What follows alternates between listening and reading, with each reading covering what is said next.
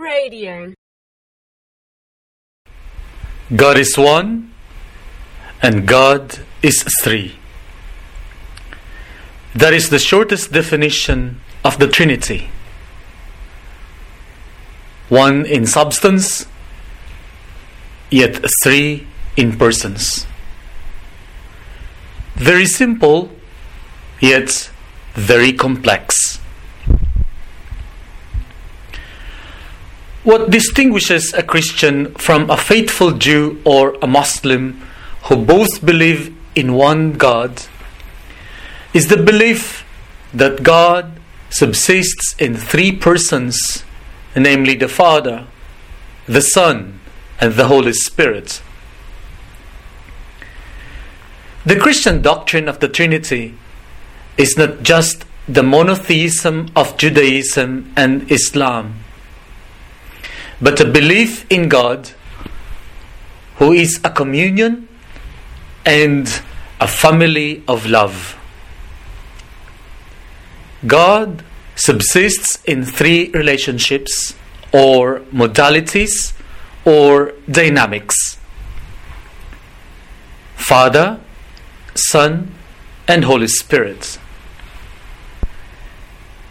If God is love, the Father is the lover, the Son is the beloved, and the Holy Spirit is shared love. We express this belief whenever we make the sign of the cross and when we pray the glory be to the Father and to the Son and to the Holy Spirit. Benedict XVI says, "I believe in one God" is a subversive statement which this empowers all claimants to deity. No president, no prime minister, no culture, no country, no ideology is God. The Church is the vehicle by which this one God wants to draw all peoples to unity within Himself.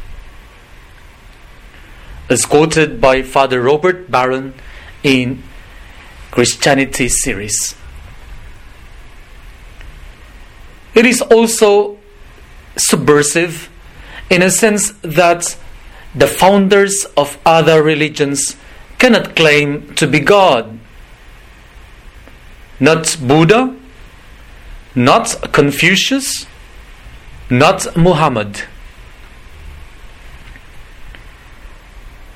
We believe that this one God revealed Himself as the Trinity in pilgrimage with His pilgrim people towards Himself. The whole economy of salvation is nothing but the unfolding of God in a progressive and continuous revelation of His being to us.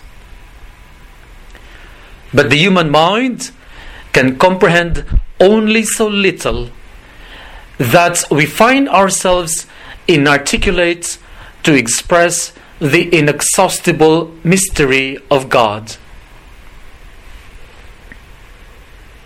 The God we believe in is the God who reveals Himself in being hidden and at the same time hides in being revealed. If the Trinity is a communion of three persons in love, the sharing of that communion overflows into creation. In this self-communication of God, He enters into a relationship with His creatures, particularly with man, who is called the Imago Trinitatis, or the image of the Trinity. Here we understand the Father as the Creator, the Son as the Redeemer, and the Holy Spirit as the sanctifier. We can only understand the Trinity through their functions, namely what they do in relations to us. Otherwise, we can never understand them in terms of their essence or substance. The best theologians of the Church have been groping with terminologies in the quest to comprehend the Christian doctrine, which is expressed using Greek philosophical terms. The second person of the Trinity, Jesus Christ, assumed human nature and became a pilgrim God-man who introduced to man a new way of relating with God.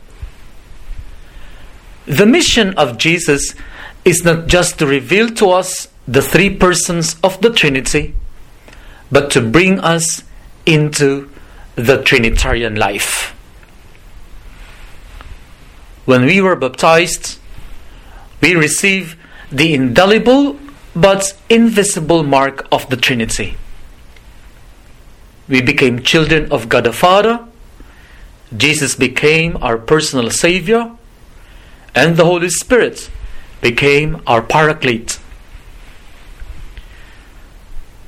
We have entered into a communion of divine fellowship with the one God. In this communion, we became part of the mystery. We became members of the divine family.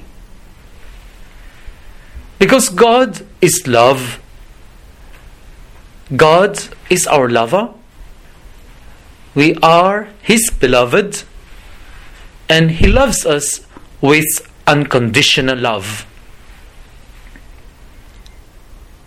On our part, we are called to love God with all our heart, with all our soul, and with all our might. Radio.org.au